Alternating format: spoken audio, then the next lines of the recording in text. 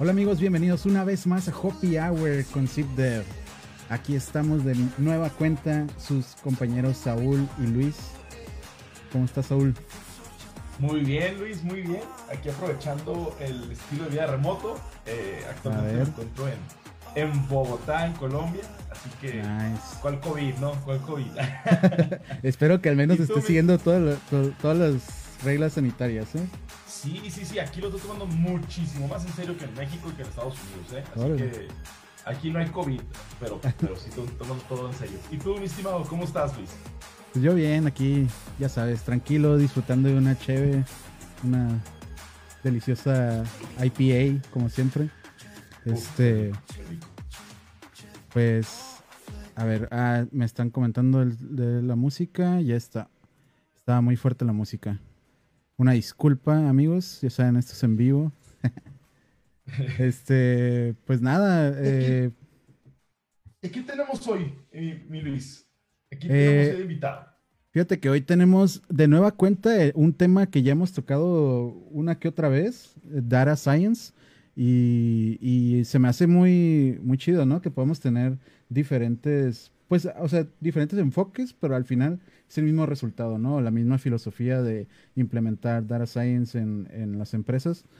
Y pues tenemos a nuestro invitado especial llamado Héctor Cuesta, quien es Data Infrastructure Product Manager en Quesky y fue Chief Data Science Officer en CLE y Lead Data Scientist en Banco Falabella de Colombia. Y también es fundador y Chief Data Scientist de Dataxios, una empresa de investigación de inteligencia artificial en colaboración con el Centro de Investigación Matemática. Y también es autor del libro Practical Data Analysis de Pack Publishing, que según tengo entendido fue muy vendido en su tiempo, ¿no? Este libro sobre Data Science porque pues fue de los pioneros, ahora sí, en el tema, ¿no? Sí, tengo entendido que fue un New York bestseller, si no me equivoco, con muchísimas ventas. Y no solo eso, Héctor Cuesta pues, brinda servicios de consultoría para el diseño de productos basados en datos con experiencia en una variedad de industrias que incluyen servicios financieros, comercio minorista, fintech, e-learning y recursos humanos. Es un entusiasta de robótica en su tiempo libre, me imagino que le juega con el Arduino, etcétera. Y aparte de ser un crack en DIPM, es un gran bailarín. Nos estaba comentando que es un pro en lo que son los estilos de salsa y bachata y que aquí en Colombia se la pasaba bailando por arriba y para abajo. Así es. Pues antes de darle la bienvenida, recordarles que compartan este live para que pues más gente se entere y pueda presenciar este grandísimo invitado. Héctor Cuesta, bienvenido, bienvenido a nuestro Happy Hour de esta semana. Hola Héctor, Hola, ¿cómo ¿qué tal, estás? Luis? ¿Qué tal, Saúl? Muchas gracias. Aló, Héctor. Cuéntanos, Saludcita, desde dónde. saludcita.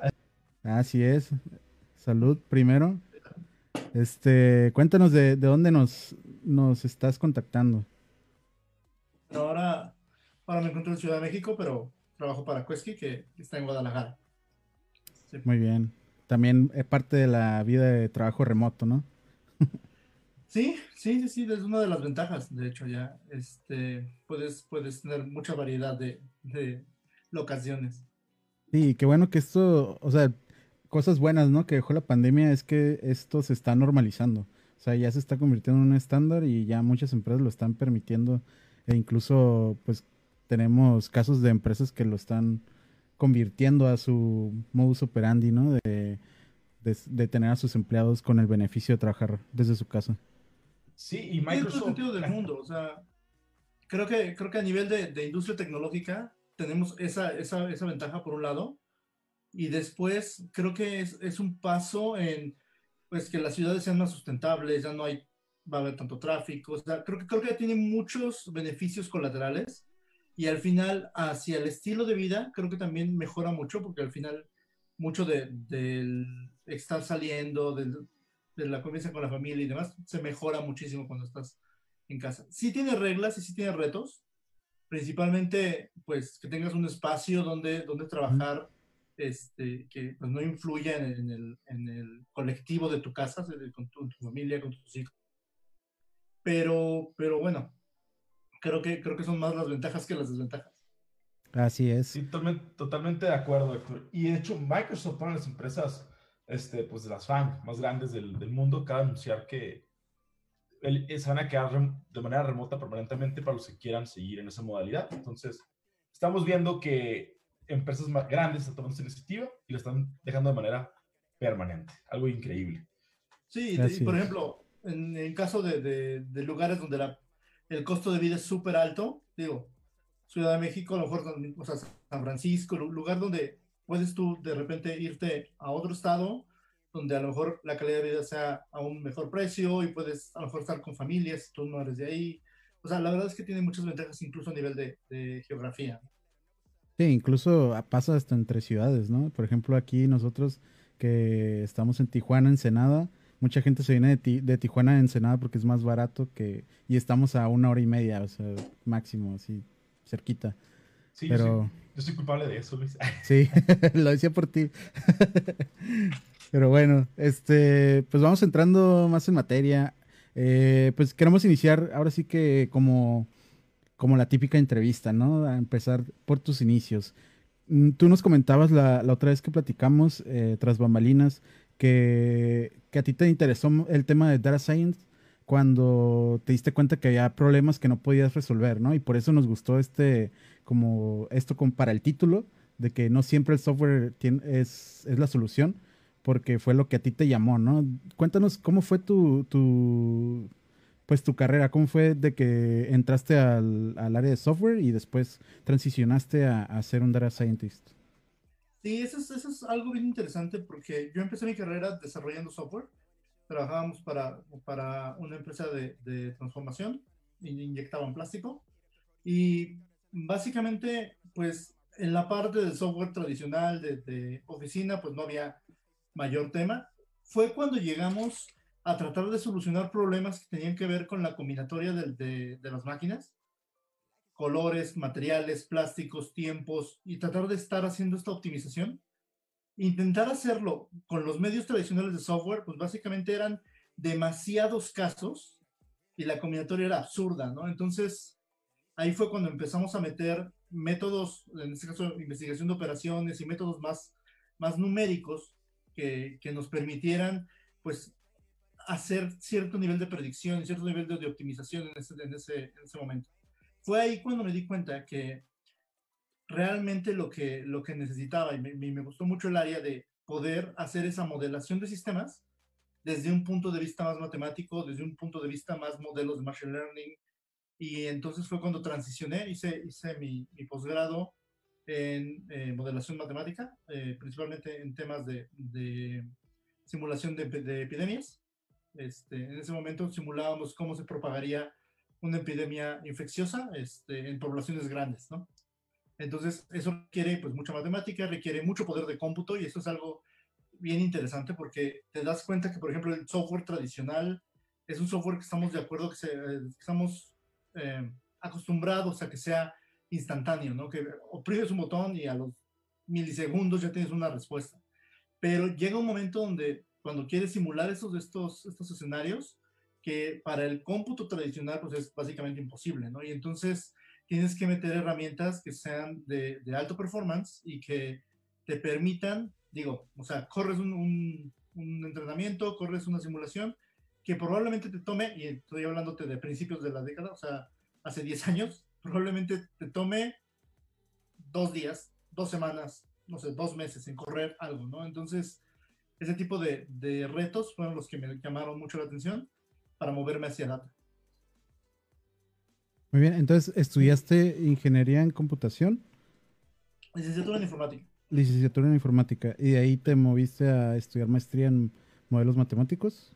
Fue maestría en ciencias de la computación y el específico, la tesis fue en modelado de sistemas complejos, específicamente en epidemiología, simulación de epidemias. Uh-huh. Órale. O sea que bien pudiste haber predecido el COVID, ¿no? Pues no el COVID per se, pero la propagación y cómo se crece, en este caso, sobre una población, sí.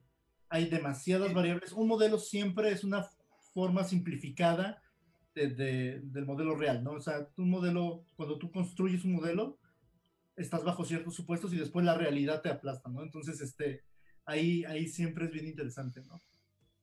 ¿Y si viste algún tipo de correlación entre tus simulaciones con lo que estamos viendo actualmente?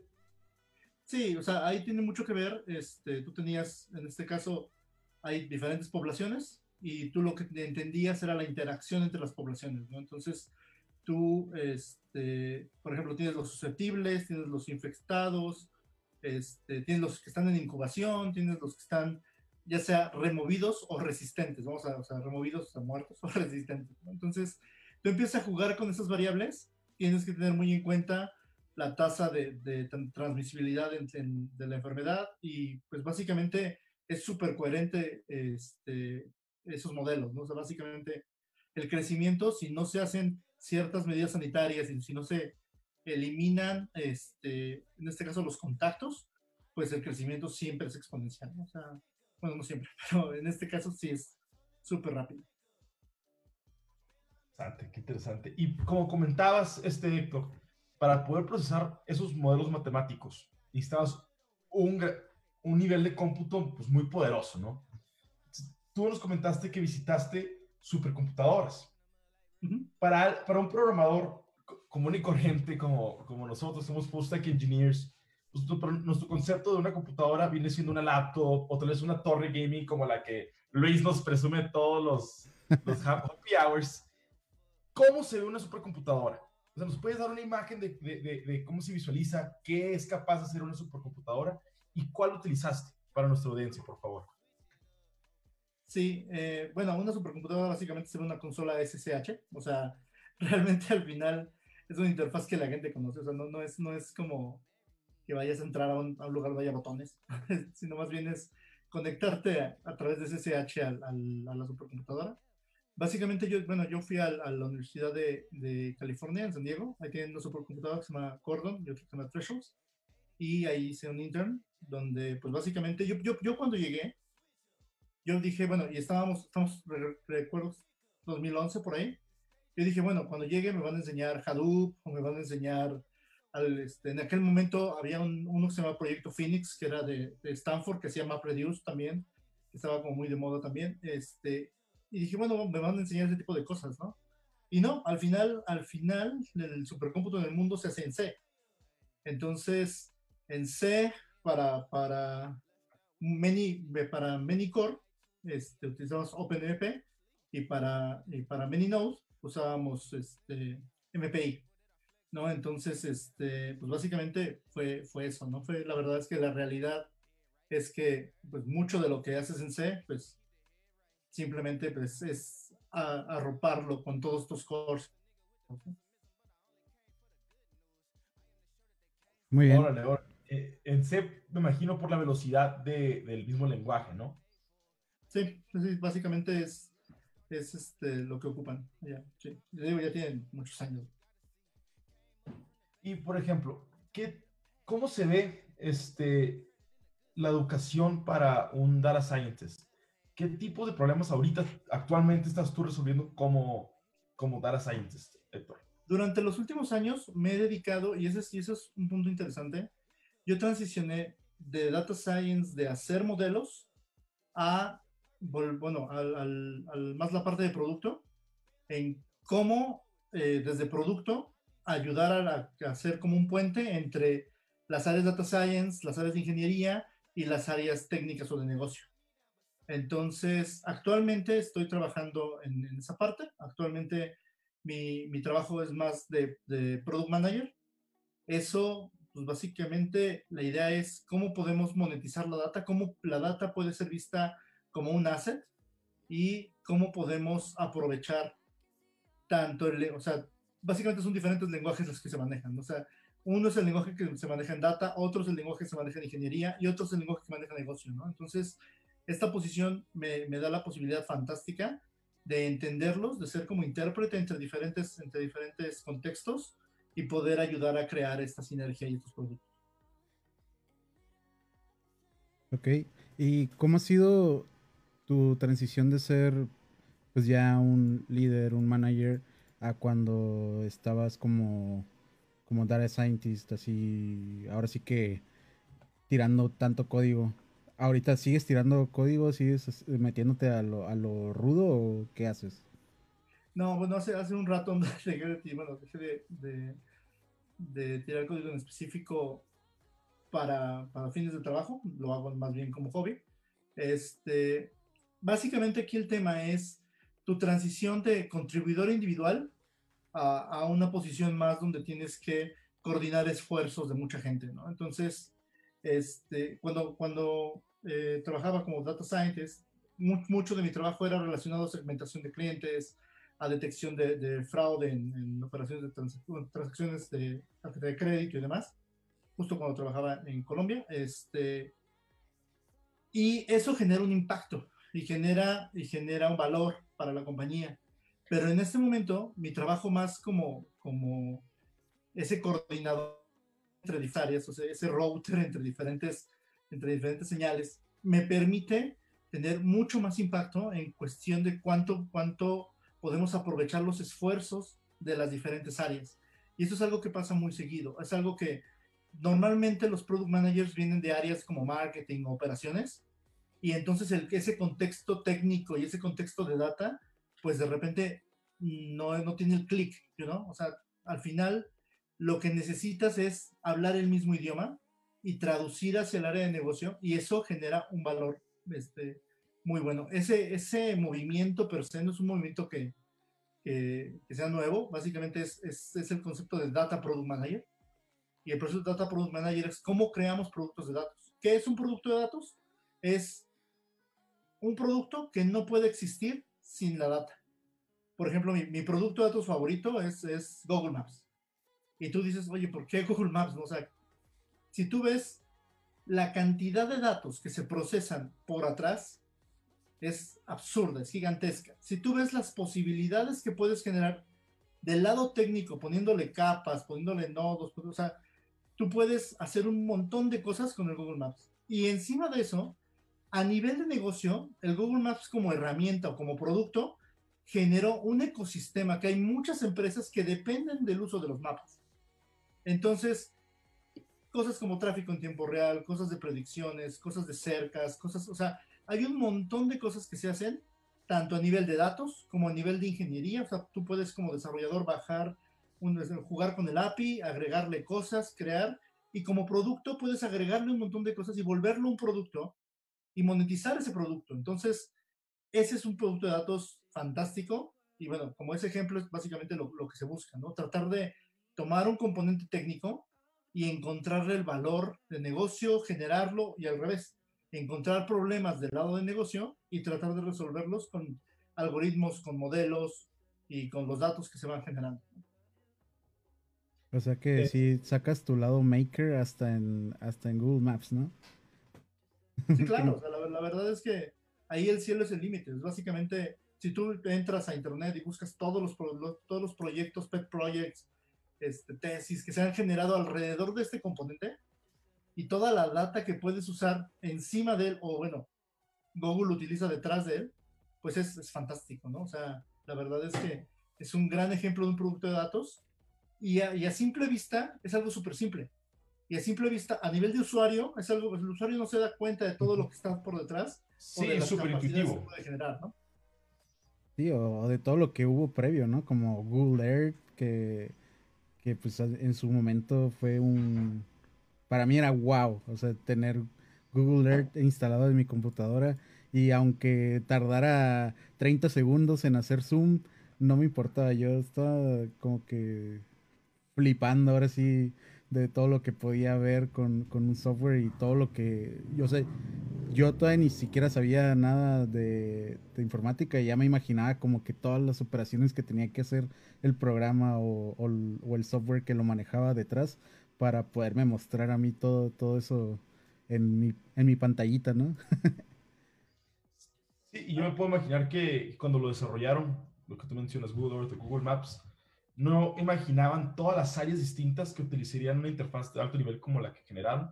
Topógrafos, arquitectos, personas que hacen las mediciones, Uber, cuántas compañías no nacieron de solamente un servicio que esta empresa genera, que es algo macro, algo inmenso. O sea, de tener los mapas de todo el mundo actualizados, con fotos, con Street View, con ángulos, algo Al increíble. final todos esos datos, ¿no? Y al final todo eso le aplicas modelos, análisis de imágenes, o sea, hay un montón de cosas que puedes crear con eso. Y si te das cuenta, al final se vuelve algo, o sea, súper transparente para el usuario. Y ese es el objetivo. O sea, tu objetivo como Data Product Manager es crear productos de datos que al final para el usuario sea transparente, sea súper, súper común y súper fácil de usar y que alrededor de eso puedas estar construyendo valor. Se me hace una oportunidad para decirle a nuestros happy houristas que comenten, hagan sus preguntas. Aquí estamos siempre leyendo los comentarios. Y regresando al tema, Héctor, es algo muy difícil, yo, siendo ingeniero, determinar cuál es una solución correcta para el problema que estamos teniendo frente a nuestras manos, o cuando tenemos un proyecto nuevo, cómo abordarlo. ¿Qué preguntas te haces tú antes de iniciar o abordar un proyecto existente para determinar si es necesario utilizar estrategias de data science para resolver el problema, o si data science es una solución over-engineered para el problema que se está enfrentando?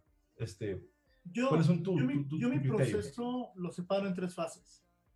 La parte de discovery, donde haces tú la lluvia de ideas, donde tú buscas, hay muchos métodos y técnicas que se utilizan del lado de producto para poder determinar necesidades y problemas. Por ejemplo, a mí me fascina el User Story Mapping. Se me hace una forma muy estructurada de mapear como los procesos y las necesidades. Buscas los pains, los gains, y empiezas a entender si realmente hay un problema o dónde está el problema. Muchas veces tú te estás preocupando por el embotellamiento y en realidad tu problema está 4 millas antes, en la intersección anterior, ¿no? O sea, realmente muchas veces el problema es aparente o estás atacando síntomas cuando en realidad la causa raíz está mucho antes, ¿no? Entonces, esa parte de discovery es súper importante, entenderla. Contexto, es algo bien importante.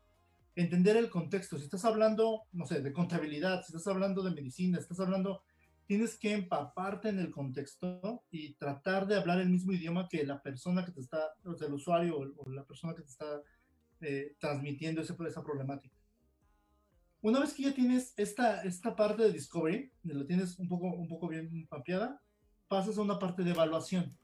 Esta parte de evaluación es la parte como pues, un poco más burocrática. Ahí tienes que crear el business case.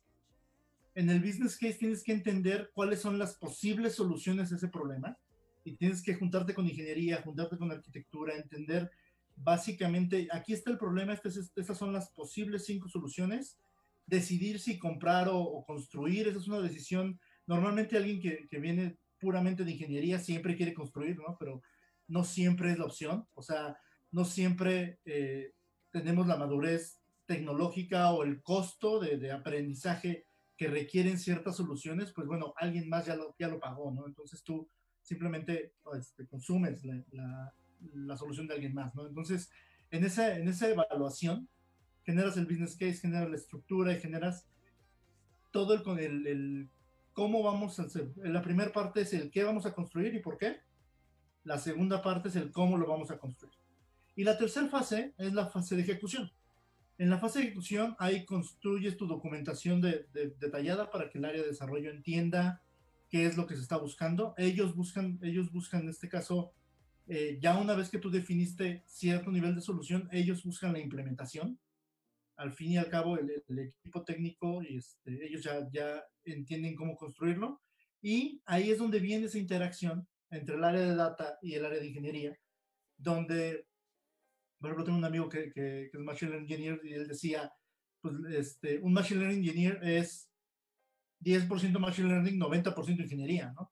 Hay que construir pipelines, hay que entender de dónde va a venir la data, hay que entender cuál es el modelo, cuál es el performance esperado. No es lo mismo que corra en batch una vez al día, aunque se tarde 7 horas, a que corra online y necesitamos meter una capa de streaming tipo Kafka. O sea, las complejidades para poder llegar a solucionar un problema, pues varían mucho, ¿no? Entonces, al final es esa coordinación entre la parte técnica de desarrollo, la parte de data science y machine learning y la parte de producto, la que puede llegar a conseguir qué es lo que podemos construir y las fases, ¿no? Porque normalmente pues no nos vamos a tirar a construir el rascacielos de golpe, ¿no? Básicamente vamos a ir construyendo bueno, el fundational y de ahí vamos para arriba, ¿no? Al final creo que podemos el proyecto en diferentes fases y poder ir avanzando. Porque eso es algo bien importante. Para los proyectos que requieren data science, normalmente se requiere mucha data. Entonces, un proyecto nuevo o un proyecto que yo diga, bueno, vamos a construir esto, si yo te dijera, y por ejemplo hay muchas cosas donde de repente es un poco imprudente el approach de data science, de, ok, tengo, no sé, 2000 imágenes y con eso puedo pues, entrenar a mi predictor y con eso, no, o sea, la verdad es que muchas veces se requiere una cantidad de datos muy grande, ¿no? Y bueno, o sea, eso también hay que ser súper responsable con el bias que tú le pongas a tus algoritmos. Entonces, eso también hay que trabajarlo muy bien. En pocas palabras, Saúl, si quieres iniciar un proyecto, mejor contacta a Héctor. Sí, una consultoría con Héctor. Porque yo creo que yo soy del que hay que hacerlo primero y luego arreglarlo. Y no, Héctor tiene la razón. Hay que agarrar el contexto, hay que conocer, hay que descubrir cuál es el problema. Esas tres fases se hacen que son las correctas. Veo que tenemos aquí unas preguntitas que hicieron. ¿No es así, Luis? Así es, tenemos una pregunta de Melissa Pérez, es nuestra nueva IT Recruiter. Eh, pues bienvenida al Happy Hour y bienvenida a ZipDev. Nos menciona Héctor, existen muchas empresas tratando de integrar toda la parte de Data Science y analítica dentro de su empresa. Dentro de tu experiencia, ¿cuál podrías mencionar que es la mayor problemática que existe para llevar Data Science al negocio? Mira, buena pregunta. mucho depende de la calidad de los datos. O sea, aquí es bien importante y hay que ser súper responsable con ese tema. O sea, necesito estar generando datos para poder tomar ciertas decisiones. Entonces, al principio, muy probablemente, o sea, tomes decisiones de data que te van a ir madurando y vas a ir evolucionando. Entonces, al principio a lo mejor tienes un árbol de decisión ahí que te ayuda a hacer el decisioning, que te ayuda a hacer clasificación, agrupación, etcétera, y te permite empezar a entender. Algo que he visto que le cuesta mucho a las empresas de repente es que ellos quieren resultados inmediatos. Estamos acostumbrados a los resultados inmediatos, cuando todo el tema de data es un tema que se tiene que madurar mucho. Entonces, lo que creo que sería el mayor error de una empresa es hacer mucho rush, tratar de hacer y ejecutarlo muy rápido y en ese sentido, pues que los modelos sean poco precisos, ¿no? Sí, de hecho, se me ha tocado que de repente, o sea, no voy a mencionar nombres ni nada, pero de que hay empresas que empiezan a buscar mucho con mucho conocimiento de estructura de datos y meten ya una persona, esas personas termina saliéndose, se mete otra persona y tienen mucha rotación de personal, de desarrolladores que pues no, o sea, no duran en proyectos eh, que supuestamente son con soluciones de estructura de datos, pero a veces no se dan cuenta que lo que realmente necesitan es invertirle más a data science, ¿no? Que más que una sola persona que se dedique a desarrollar algoritmos, porque se me ha tocado hasta proyectos en los que he participado que me dicen, oye, es que necesitamos optimizar esto y es como, sí, pero ya tenemos la mejor, o sea, la mejor solución, no podemos hacer nada más. Y, o sea, yo también ignorante del tema, ¿no? Pero sé que se puede hacer algo más, pero ya o sea, con los recursos que se tiene, muchas veces también las empresas no se dan cuenta, ¿no? De qué es lo que necesitan realmente. No sé, ¿qué opinas tú al respecto o qué se puede hacer para empezar pues a evangelizar más a este tipo de empresas que tiene proyectos y no sabe que realmente tiene esa necesidad, ¿no? Porque son proyectos en los que son búsquedas exhaustivas de datos en la red y creen que con un programador pueden solucionarlo. Bueno, eso es eso es común. O sea, de hecho, me he encontrado varias empresas en mis vidas pasadas que tenían esa misconception. O sea, decían, sí, conéctate a Twitter y analiza todo Twitter. Oye, pero eso te va a salir absurdo de entrada. No, no se puede todo, pero te puede salir absurdamente caro, ¿no? Y quieren usar el API gratis que te da el 1% de lo que puedes encontrar. Entonces, aquí el tema es, no hay, en temas de datos, y más cuando los datos son muy, muy grandes, no hay caminos cortos. O sea, es todo un equipo, es desarrollar las fuentes de datos, dónde lo vas a estar almacenando, es entender cómo va a ir evolucionando tus algoritmos, cómo van a ir generando valor. Aquí algo que podría recomendar mucho es la gente que quiera entrar al área de data science. Hay muchas formas de entrar, ¿no? Pero el punto es, de repente nos gana la parte ingenieril y de repente lees un par de posts, calas un código y ya estás haciendo una regresión lineal, ¿no? Entonces, algo que les recomendaría mucho a los desarrolladores que quieren entrar a esta parte de data science es estudien mucho matemáticas. O sea, traten de entender fundamentalmente lo que están haciendo, porque el código pues va a correr, ¿no? Y si tú usas, TensorFlow o PyTorch o demás, o sea, en una mañana termina corriendo algo, pero de que termine corriendo algo a que lo que esté haciendo sea correcto, es un mundo de diferencia, ¿no? Entonces, algo que sí recomendaría mucho es que primero entiendan fundamentalmente cómo trabaja el algoritmo, que entiendan mucho del tema de análisis de datos, que entiendan mucho de cómo estar limpiando su información, cómo almacenarla, cómo van a entrenar sus modelos, cómo los van a usar en línea. O sea, un modelo que corre una vez al día, les digo, aunque tarde 7 horas y demás, es infinitamente más fácil que un modelo que está corriendo en línea, ¿no? Entonces, aquí lo importante, y esa es otra cosa que tienen que entender las empresas, un modelo es un ente vivo. Si los datos cambian, si el contexto cambia, pues el modelo tiene que ser reentrenado, ¿no? Y entonces ese ritmo y esa cadencia que tienes tú que tener con los modelos, pues es muy variable. Depende mucho del problema, depende mucho del contexto y de la estabilidad que tenga tu data. Entonces, ahí sí necesitarían, o sea, trabajar mucho en esa área, mucho en entender fundamentalmente lo que se está construyendo y construir estos pipelines y construir estas formas en las que se van a procesar los datos dependiendo del tipo de proyecto que quieran, ¿no? Y del tipo de modelo que se vaya a utilizar. De lo que yo me acuerdo, Héctor, de la carrera, hay varios tipos de matemáticas que tienes que, como tú mencionas, ser un maestro, tener mucha experiencia en y estar cómodo con. Y corrígeme si estoy mal y por favor agrégame si me faltó. Álgebra lineal, matemáticas discretas, probabilidad estadística y cálculo. Sí. ¿Qué más me hace falta o qué podríamos quitar de esas? Pues creo que con las que mencionas, se cubre la mayor parte de las cosas. Creo que algo fundamental es el álgebra lineal y el cálculo. O sea, eso sí debería ser como el pan de cada día para alguien que trabaja con datos.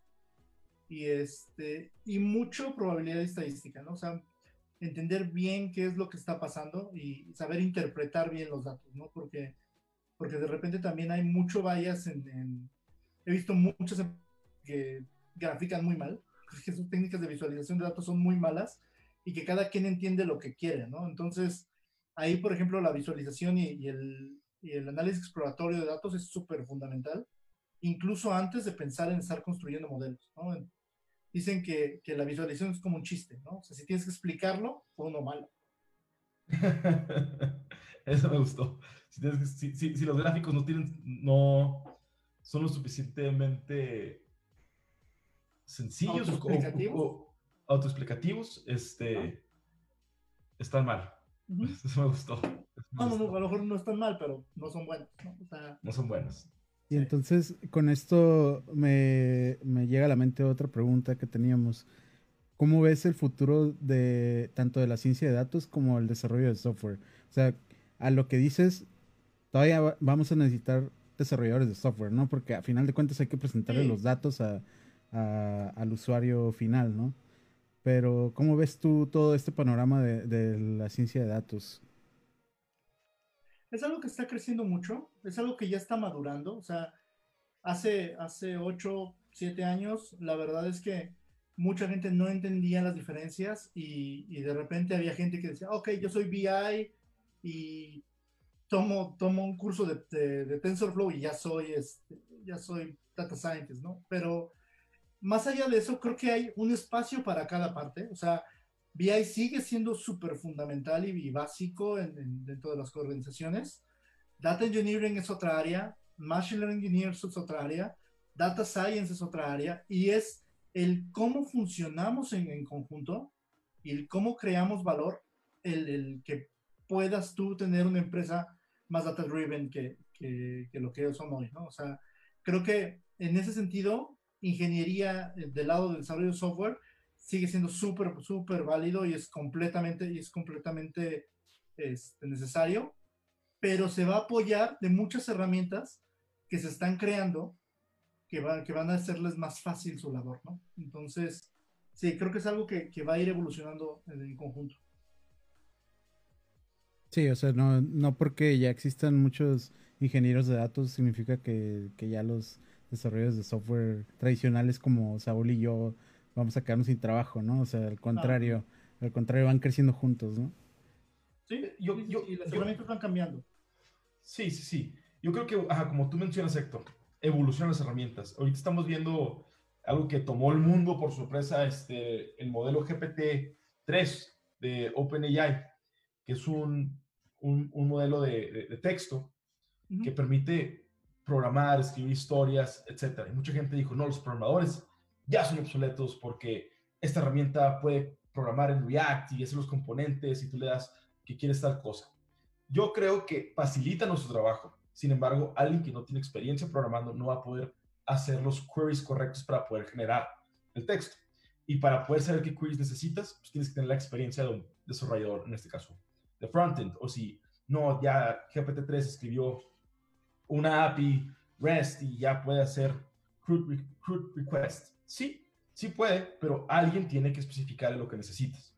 Yo Sí, creo pero, o que sea, es como si dijeras, con GPT-3 vas a reemplazar a los escritores, vas a reemplazar a los columnistas, vas a reemplazar a los poetas. O sea, obviamente no. O sea, creo que es un gran paso y la verdad es que cuando te ves el proyecto de cerca dices, oye, esto es una cosa súper genial y es una cosa que solo estas empresas súper grandes pueden crear por la cantidad masiva de poder de cómputo que se necesita para poder entrenarlos.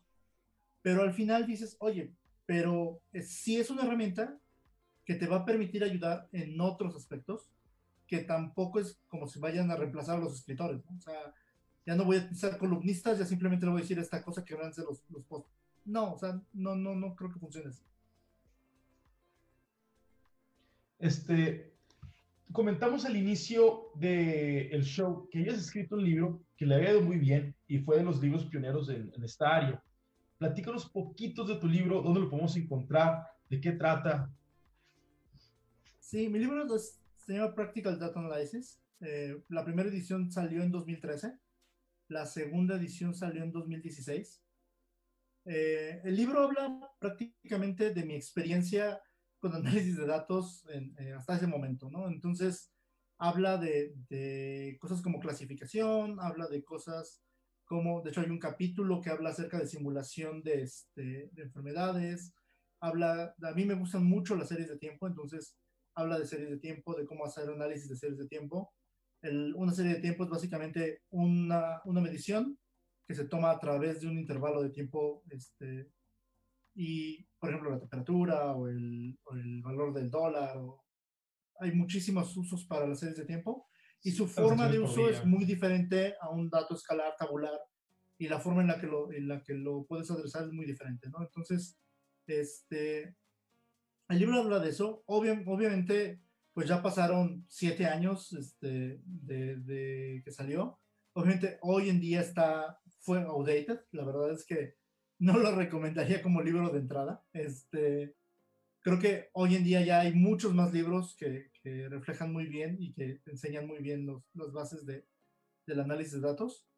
pero fue una experiencia muy buena. La verdad es que la experiencia de escribir es una experiencia muy retadora, es mucho trabajo, es tratar de condensar mucho de la información que tú tienes o de los proyectos que has hecho en 20 páginas por capítulo, 30 páginas por capítulo, lo cual es muy, es un reto, es un reto, y es más como un tema de goal personal, así de objetivo personal, que, que algo que fuera así como más comercial, ¿no? Muy bien. No sé, ya estamos ahora sí que llegando a la recta final de este programa. ¿Quieres agregar algo que quieras mencionar sobre cualquier tema que hemos mencionado? Sí, creo que, por ejemplo, si hay programadores que les interesa mucho entrar al área de data, volverse data scientist no es la única forma, ¿no? También pueden pasar hacia data product managers, pueden volverse analistas, o sea, hay otras formas, pero ese mindset que necesitas más numérico, ese se puede trabajar y se puede conseguir de forma pues, más directa, ¿no? Varios libros que les podría recomendar a los que quisieran trabajar mucho en su mindset de datos. Hay uno que se llama How Not to Be Wrong, cómo no estar mal. Ahorita les digo de quién es el autor. Y ese es muy bueno, ese te explica mucho ese mindset de datos que necesitas. Hay otro que se llama Naked Statistics. Ese también es muy bueno para entender todo este mindset de estadística, de cómo no es evidente para muchas personas. O sea, cuando estás en clase de estadística lo odias, pero al final hablas de estadística cuando hablas de fútbol americano, estadística cuando hablas de béisbol, hablas de estadística cuando hablas de la pandemia. O sea, hay muchos conceptos en el colectivo que se usan y que al final, muchas veces cuando estás en clase, pues no se traduce así. Y hay un libro que me gusta mucho que se llama Think like a Rocket Scientist, que es básicamente, habla de los moonshots, habla de la necesidad que tenemos de hacer esos statements de voy a lograr X cosa, que es súper retadora, que va a necesitar todo mi tiempo por los próximos 2 años, y que fue en este caso el libro trata específicamente de la historia del Apolo, de cómo desde el momento en que Kennedy hizo el moonshot original, así de vamos a ir a la luna en la próxima década, no tenían ni la tecnología, ni los materiales, ni sabían cómo resolver el 80% de los problemas. Y al final es ese mindset de hacer moonshots lo que te hace empujar la línea, ¿no? Y lo que te hace cambiar tu status quo. Entonces, ese libro también me gustó mucho y creo que es una buena recomendación para los que quieran del área técnica brincar a un área de datos o un área más analítica. Y eso sí, que estudien mucha matemática porque es algo que se requiere entender en el contexto. Entonces, ese último libro fue Think Like a Rocket Scientist, ¿verdad? Exacto. Aquí lo vamos a dejar en los comentarios para que lo tengan en mente. Nuestros copy hours aprendan y se muevan al área de data scientist y no se queden obsoletos como, como nosotros pronto. Un amigo mío, Héctor, que está aquí en el show, Aaron Ledesma, de hecho con él tomé el curso de métodos numéricos y usábamos MATLAB. No sé si has tenido experiencia con MATLAB. Ya habías contestado la pregunta, pero quiero darle un poquito un giro distinto. Él pregunta, y esto es palabra por palabra, ¿es importante aprender lenguajes de bajo nivel, como C o ensamblador, para mejorar mi habilidad para resolver problemas de análisis de datos? Tú mencionaste que cuando estabas usando la supercomputadora, los programas y los algoritmos corrían en C, sí, por la velocidad del mismo lenguaje. ¿Por qué no aprender Python o por qué seguir solamente con C? ¿O tú qué recomiendas como un programador o una persona que está aprendiendo a programar, a qué debería meterse a aprender? Bueno, en ese momento y bajo el contexto de que el trabajo era hacer cómputo de alto rendimiento, cómputo paralelo en ese caso, en ese contexto se usaba C, ¿no? Pero para cosas más analíticas, sí recomendaría empezar con Python, Pandas y todo ese ecosistema, o con R, que son lenguajes que ya están diseñados y tienen las variables necesarias para jugar con los datos, ¿no? Entonces, ya te facilita mucho la parte analítica. Se lo recomiendo todo y la verdad es que es muy bueno para casos donde pues necesites un procesamiento súper potente y tengas una arquitectura de ese estilo. Pero, por ejemplo, hoy en día, dentro de las cosas que estamos construyendo, mucho es utilizar PySpark, por ejemplo, ¿no? Entonces, tienes las cosas en un S3 o en un Parquet y las tomas con PySpark, las procesas y las pones en otro lado. O sea, la verdad es que en ese sentido Python, R o Scala en este caso, son lenguajes que te permiten tener un performance muy bueno y que tienen las herramientas analíticas, ¿no? Sí, o sea, realmente el momento ya cambió mucho desde hace 10 años para acá. Muy bien. Este, si alguien quiere contactarte, ¿cómo lo podemos hacer? Bueno, principalmente en Twitter, HM Cuesta, y en LinkedIn también, como Héctor Cuesta. Si alguien quisiera contactarme para platicar o tomarnos un café o algo, con todo gusto. Muy bien. Pongo HM Cuesta y me sale Dataxios. Ese es HM. Bueno, esa era una compañía que tenía antes. Ujú. Bueno, ahorita trabajo para Wesky, pero sí, HM Cuesta en Twitter y ahí estoy. Muy bien. Pues aquí lo vamos a compartir. Pregunta a Gabriela Gómez, ¿y qué tal Java acerca de lo que estamos mencionando ahorita? Java no tiene muchas herramientas que ayuden a la parte analítica, desafortunadamente. No lo recomendaría para la parte de análisis de datos. La verdad es que incluso manejar matrices o jugar con cosas de estilo es más o menos un pain en Java. Entonces, Java pues, no figura mucho en el ambiente de análisis de datos. Sí, me ha tocado mucho que lo utilizan para estructura de datos, que en realidad yo aprendí mejor estructura de datos en C++, pero no sé por qué mucha gente lo utiliza con Java, pero sí, o sea, para empezar es un lenguaje ya más, eh, pues, un poco lento en cuanto a que tiene que funcionar encima de otro sistema, ¿no? O sea, para empezar, que hace sus propias conversiones al final de cuentas. Entonces, no hay como trabajar directamente con lenguajes de bajo nivel, ¿no? Bueno, al final Scala está montado, sí, o sea, según yo, Scala está montado encima de Java, ¿no? O sea, es un dialecto, ¿no? Entonces, Sí. sí, bueno, o sea, básicamente Java como tal, creo que no tiene tanto ecosistema de datos como lo tendría Python o R, pero creo que el performance ahí, pues más bien es un tema más de sabores, ¿no? Un tema más de cómo aderezas un problema. Sí, sí, sí, totalmente de acuerdo. Muy bien. Me dio mucha risa de que cuando mencionaron Java, todos hicimos cara de... Sí. Este, déjame le tomo mi cheve mejor aquí. No, pues muchas gracias, Héctor. La verdad o sea, a pesar de que ya hemos tenido este tema anteriormente, seguimos aprendiendo y nos compartiste muchas cosas nuevas aquí. Así que, pues muchas gracias por aceptar nuestra invitación. No, al contrario, un gusto. Muchas gracias por la invitación. Sí, muy buen insight, Héctor. Reiterando lo que dice Luis. Siempre es un placer. Este tema nos sigue dando, nos sigue dando, nos sigue dando contenido. Y wow.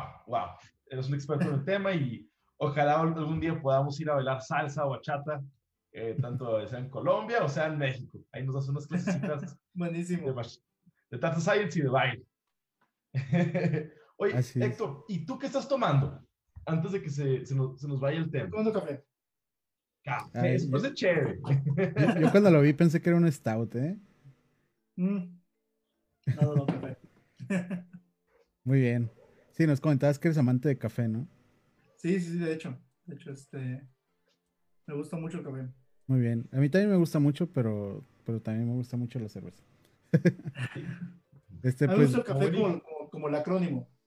El acrónimo del café es caliente, amargo, fuerte y expreso. Y así es como lo. Y así es como lo tomas. Sí. no me la sabía eso, ¿eh? Lo voy a tener en mente. Va, pues de Pues, nuevo, muchas gracias. Recordarle, Saúl, adelante. pues a nuestros Copy Aweros, o como le estamos llamando ahora. ¿Cómo les Aquí puso les cambiamos el Daniel hace nombre. rato? Hopioristas. A nuestros copioristas, no se nos olviden que todos los viernes, 4:30 p.m. PST, si están interesados en saber sobre posiciones que tenemos en CITEP, citep.com/careers. Si no está su posición que quieren, por mucho gusto pongan ahí también, y siempre hay vacantes. Aunque no aparezcan ahí, les conseguimos un cliente. Métanse en la vida remota. Héctor, Luis y Saúl, todos estamos viéndola. Un ejemplo perfecto, ahorita yo me encuentro en Bogotá.